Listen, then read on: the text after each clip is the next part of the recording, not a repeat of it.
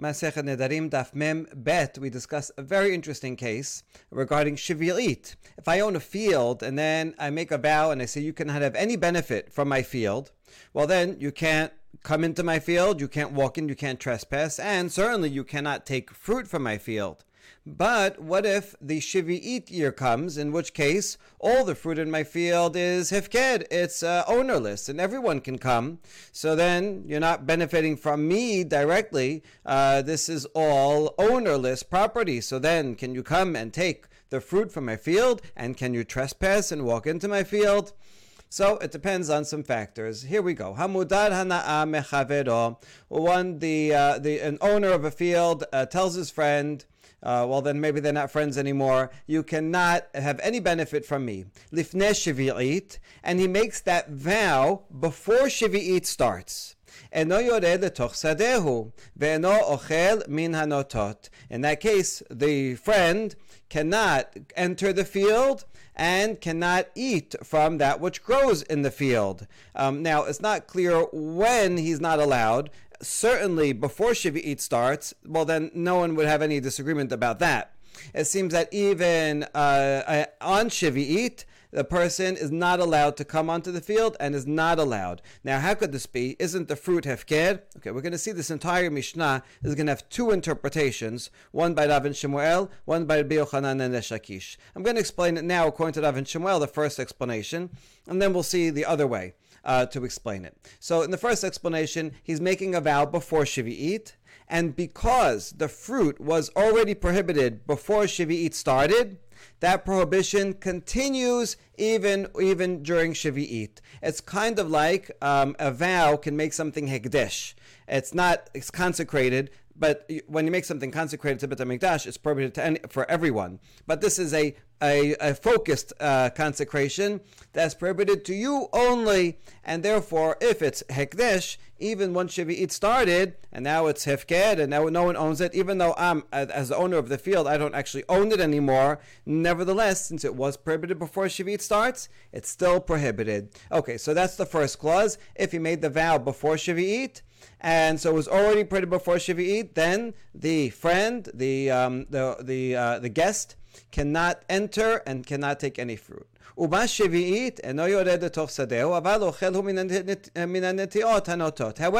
if I am the owner of the field, I make the vow during Shivi'it. In that case, the prohibition is lesser. You still cannot, I say you cannot have any benefit from me. You still cannot enter my field because my field is still mine, right? Even though I can't plant, I can't use it, but you can't just come and build a house on my field. So my field is still mine, and I can still stop you from trespassing.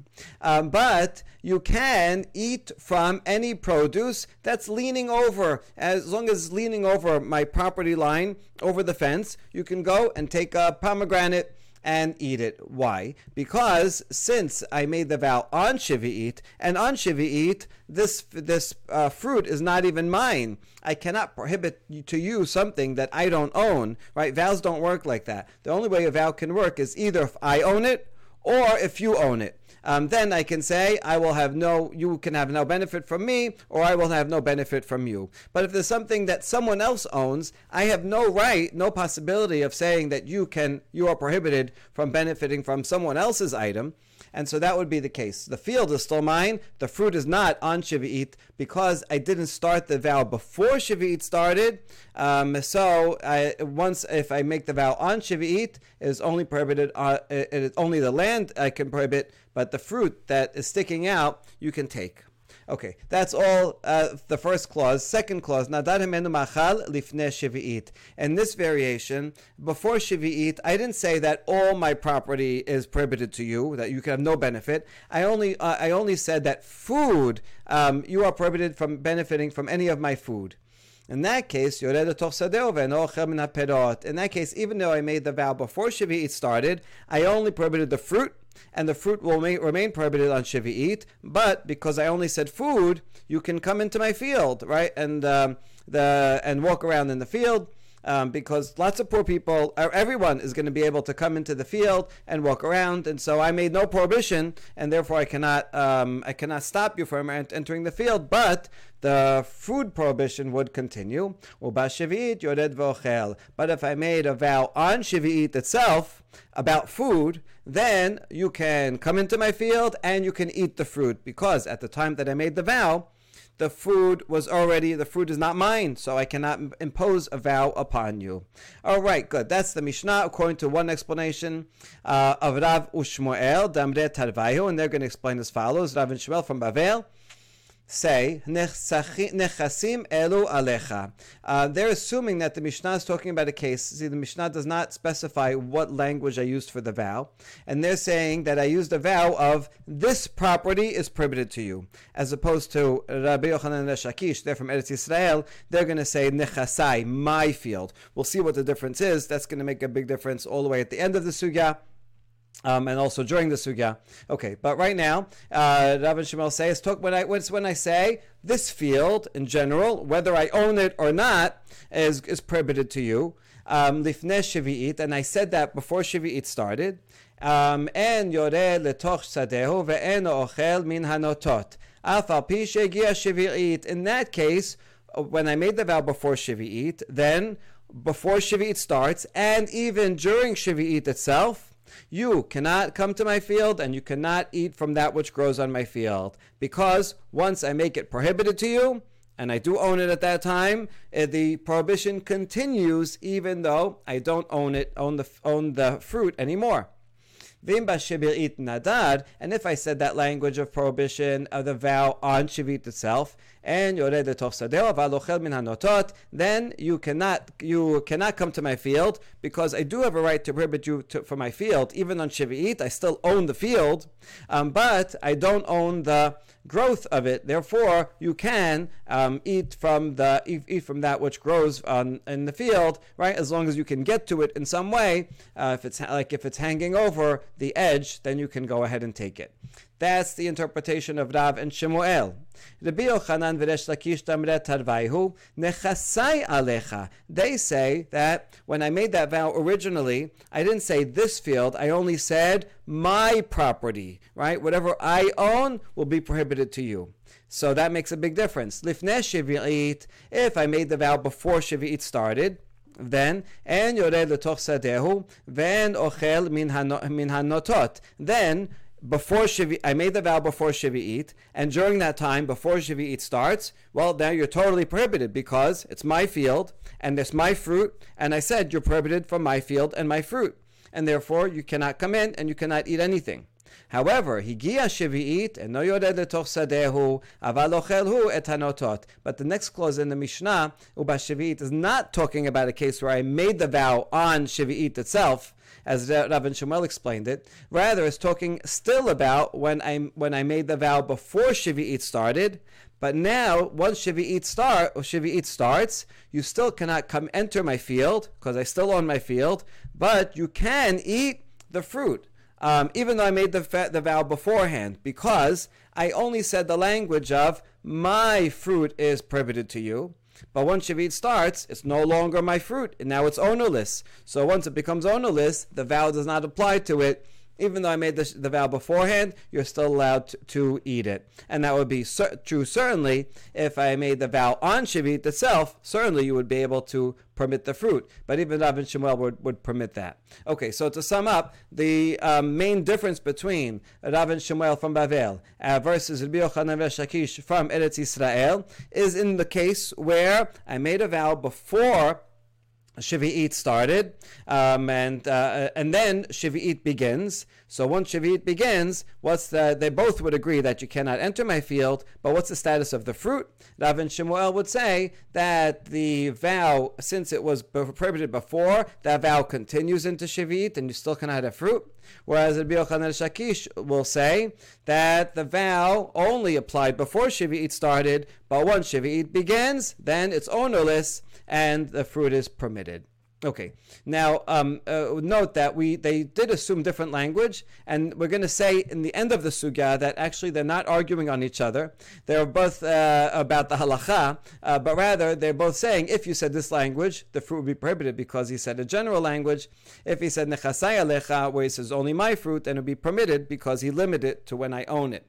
So in the end, they're not going to disagree on the halacha. They're only going to disagree on what the Mishnah happens to be talking about. So it's the interpretation of the Mishnah, but they would both agree that the law would be true if according to the other interpretation. All right, but until we get there, we're going to have to go through a couple of steps to clarify some other issues. So lema b'hakami palge. What is at the essence of their machloket? At first, we're assuming that they do have a controversy regarding the law itself.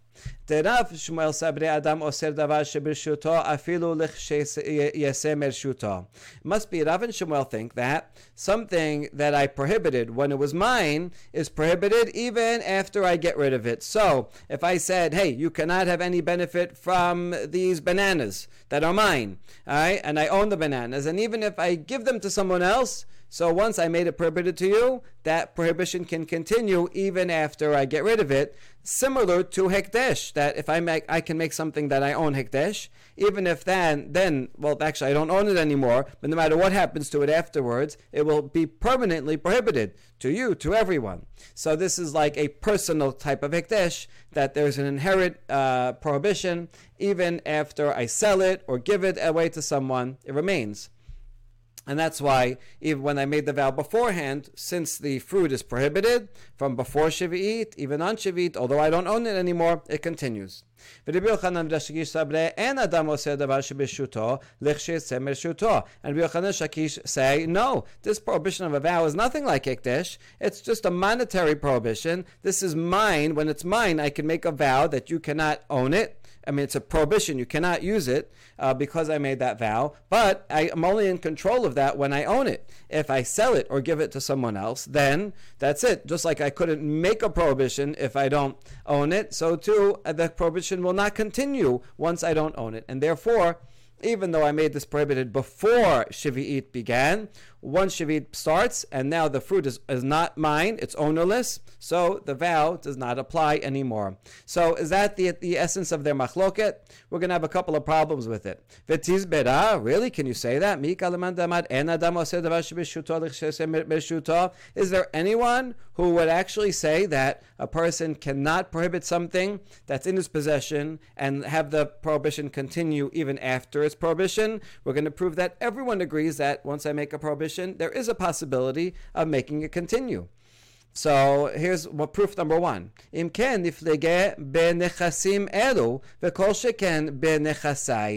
it was true that Rabbi Yochanan and Resh Lakish think that it's impossible to make a prohibition when it's mine and have it continue, then why did Rabbi Yochanan Shakish limit the Mishnah to a case of nechasai alecha when I say my possessions are prohibited to you?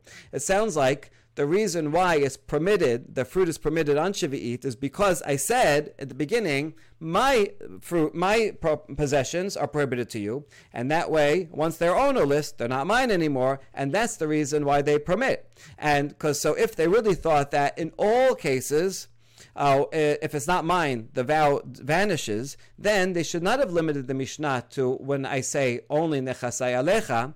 They should have agreed with Rav and Rabbi Yochanan that the Mishnah is talking about a case of where I say nechasim elu, right? These possessions, which he does own at the time, but he says these possessions are prohibited to you. And if everyone thought that, if he thought that there's a distinction, and once I don't own them, then the prohibition vanishes, then the Mishnah would be true even with that language. Nechasim elu, I say these possessions, Shvi'it starts, they're not in my possession anymore, so that's it, the vow vanishes. But he didn't say that. They didn't say that the Mishnah is talking about nechasim elu, but limited the Mishnah to nechasai alecha. So it sounds like the reason why it's permitted, the fruit is permitted in Shvi'it, is only because I made the more limited vow of my possessions. But if I said all these possessions, then you're right. In fact, it would be prohibited on the Shvi'it itself. Okay, so that's proof number one. that nobody thinks that there's no possibility of making a vow during my possession, when it's in my possession, and having the vow continue. It sounds like even Rabbi Yochanan Shakish would agree that if I said nechasim elu, then the fruit would be prohibited on Shvi'it. Okay, that's problem number one. And second, ve'tu hatenan de'adam oseh davar shebirshuto lichsheseh mershuto. The Mishnah teaches that a person can make a prohibition on an item even after it leaves his possession. We're going to see that from the following Mishnah. Titnan ha'omer libno kunam she'atana neheli met yirashenu bechayav ubemoto imet lo yirashenu. The Mishnah teaches that someone gets into a fight with his son, and he tells his son, like a korban, that which you prohibit, you benefit from me. In other words, he tells his son, you cannot benefit from me anything. I'm not giving you anything. So while the father is alive, then the son cannot benefit any at all from the father, cannot come over, cannot eat the father's food. However, once the father dies, then the son can inherit. Why? Because the father only said, my possession, the father only said, whatever is mine, you cannot have. Once the father dies, then his possessions are not his anymore. In that case, the son is not benefiting from his father's property because his father is no longer alive and his property is not his anymore, and the son can inherit and can use the inheritance. Okay. However, if the father says bechayav ubemoto, the father says you can to his son, you can have no benefit from me during my life and even after my death. In that case, when the father dies, the son cannot inherit, right? Because the father explicitly said, not just you cannot benefit from me, you cannot benefit from anything, from my property, even after I die. Well, then that in that case, it would continue. What we see from this Mishnah is that it's a general opinion of the Mishnah. Rabbi Yochanan Shakish cannot argue with the Mishnah that a prohibition made, it's true, you have to add this language, nevertheless, you can make a prohibition and have it continue even after you don't own it anymore. Okay, so we answer the second. We have two questions on this. The second one we answer. Now maybe this is different because he said explicitly in my lifetime and after my death. Whereas in our Mishnah here, he didn't say explicitly, now and even after it's hefked, or now even after I sell it. And so if he doesn't say in explicit language, then it will not continue after he owns it. But if he does use explicit language, then yes, Rabbi Yochanan Shakish would agree that it can continue. All right, so we can try to figure out this, answer the second question, although this really doesn't answer the essence of the question of by what mechanism. If a vow can only apply when I own it, then even if I say that it will continue after I'm not the owner of it anymore, still by what mechanism can it be prohibited? But let's say we can answer that, and we solve that question from that Mishnah. Nevertheless, the first question that we had from the language, why did the Rabbi Yochanan Shakish have to limit the Mishnah to where I say my possession? Sounds like only when I say my possessions are prohibited to you, that's when you can eat the fruit during Shvi'it. But if I said more generally, these possessions are prohibited to you, this field, then it would continue even during Shvi'it. So therefore, we're going to abandon this line of thinking. In fact, if I said you are prohibited from this property, then everyone, Rav and Shemuel, Rabbi Yochanan Shakish, everyone would agree that the law is that does continue. Okay, so we can't say that they argue about whether a prohibition can continue after it's not mine anymore.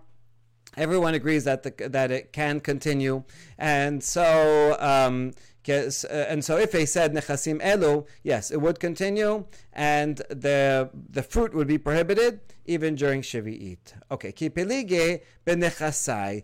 But maybe they only disagree when Rav and Rabbi Yochanan and Rav and Shemuel versus Rabbi Yochanan and Shakish. Maybe they still would disagree when he says benechasai. If I only said my possessions, then that's the essence of the controversy. That's what they're disagreeing on. The law, what would be the law in that case? So as follows: Rav Shmuel Sabre, lo shena nechasim elu, la shena nechasai, Adam oser. Rabbi Yochanan Shakish Sabre, nechasim, Adam oser, nechasai, and Adam oser.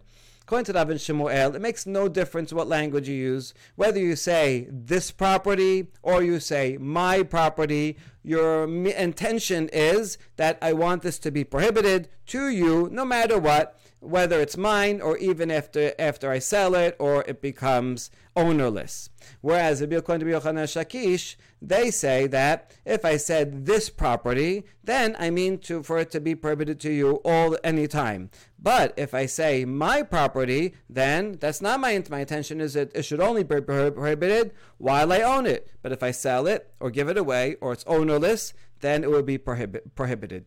Okay, so maybe that's why that would answer this question, and that's why according to Rav Shmuel, this Mishnah is true only if I say my property. All right, so we'll try this out, but we're going to reject it. This time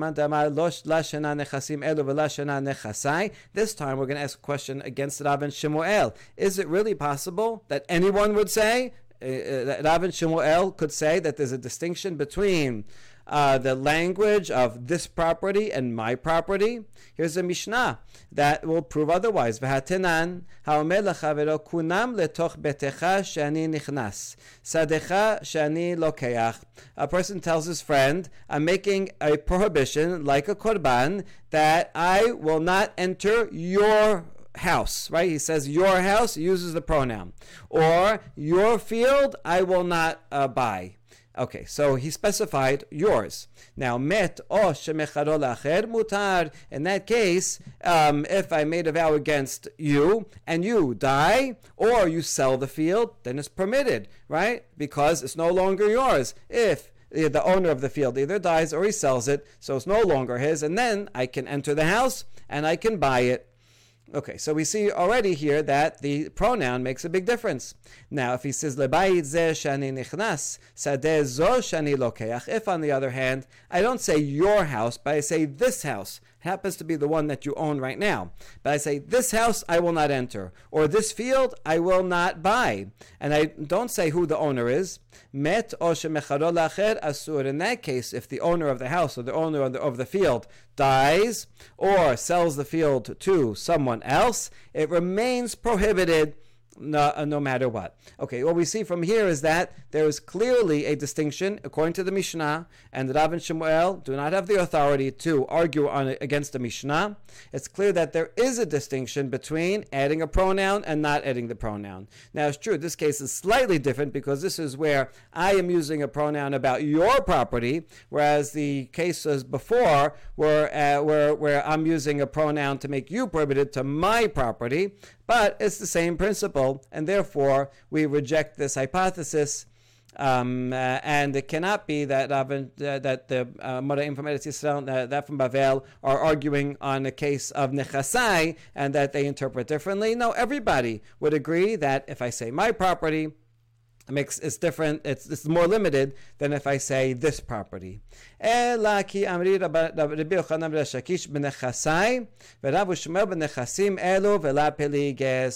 conclusion is that, in fact, the Rav and Shmuel and Rabbi Yochanan and Shakish do not disagree regarding the law. They all agree that if I said nechasai, I said my field is prohibited to you, and then I limit it to when it's mine, because it makes a difference when I add the pronoun, and therefore once Shavuot starts, while you can't enter the field, but you can eat the fruit, because I only made the vow against my fruit, and now I don't own the fruit. And everybody would agree with that, that's the law.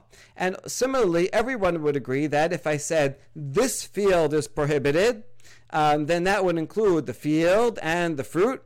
And if I said that before Shavuot, then the prohibition will continue even on Shavuot, even though it's ownerless, because I didn't say mine, I said this fruit. Since I had a right to prohibit it to you when I owned it before Shavuot, that does continue even during Shavuot, and everyone would agree with that law. Okay, so what do they disagree about? They're only disagreeing on which case is this Mishnah happen to be talking about? The Mishnah is ambiguous, doesn't say exactly what the language is, and also there's more than one way of reading the consequences in the Mishnah when it says on Shvi'it. Does that mean I made the vow on Shvi'it? Or that what happens if I made the vow before Shvi'it? Can I eat it on Shvi'it? So since the Mishnah is ambiguous, it can be equally read both ways, but both ways of reading it are true. In other words, they both lead to a true conclusion. So we can, if we go back to the Rabbi Yehuda Nasi, we can ask him, which one did you mean? But in the end, it won't really matter because both ways of reading it lead to a correct halacha, a unanimous halacha, in fact. And so it's good. Now we get to learn more than one thing from the Mishnah, and everybody agrees with each other. So this is a happy day for everyone. All right, last section of the Mishnah. On the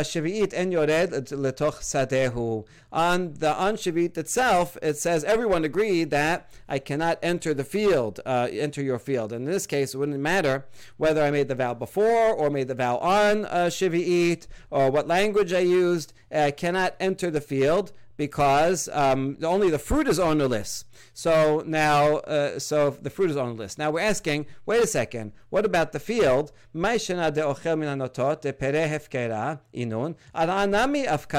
Hold on, this whole time we were assuming that the fruit is different from the field. But actually, what's the difference?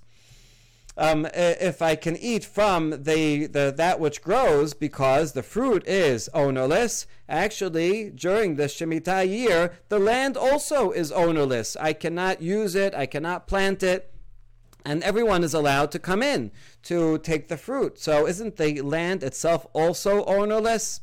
We're going to see two answers. Amar Ula, be'omdim ilanot al hagevulim. Ula says, no, the land is not actually ownerless. I own it.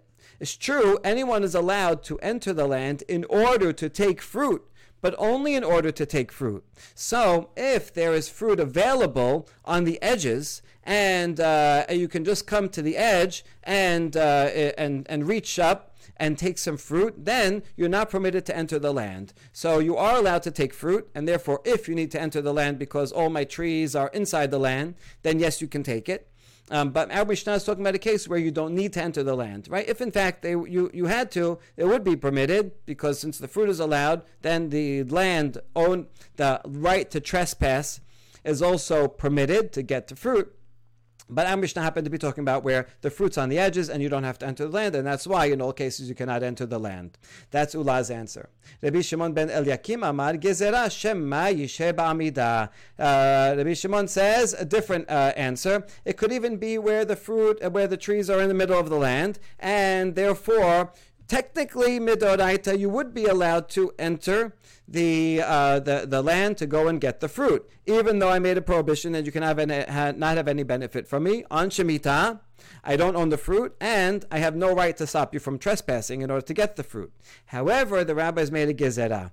If we allow a person to enter the land to get fruit, then we're afraid they're going to not stay the minimum amount of time. They're going to linger there. They're going to go and pick some pomegranates, and then they're going to say, oh, what a nice orchard this is. What a nice field. And they're going to start talking there and admiring and hanging out. And then that would violate a prohibition of the vow, because I said you cannot have any benefit from me. So even though I had made the vow that you cannot benefit from me, and you're right, it is Shvi'it, and therefore you're allowed to come take the fruit, because I said my fruit, right? You cannot have my fruit, so you can come and take the fruit on Shvi'it. Very good, and that would even mean technically you can come in, and so that you can take the fruit. That's part of the right of the fruit is the right to access the fruit. Nevertheless, the rabbi said, if there is a vow against you, then you cannot walk in, because it's too likely that you'll be hanging around and therefore violate the vow itself. Baruch Adonai Le'olam, Amen ve'amen.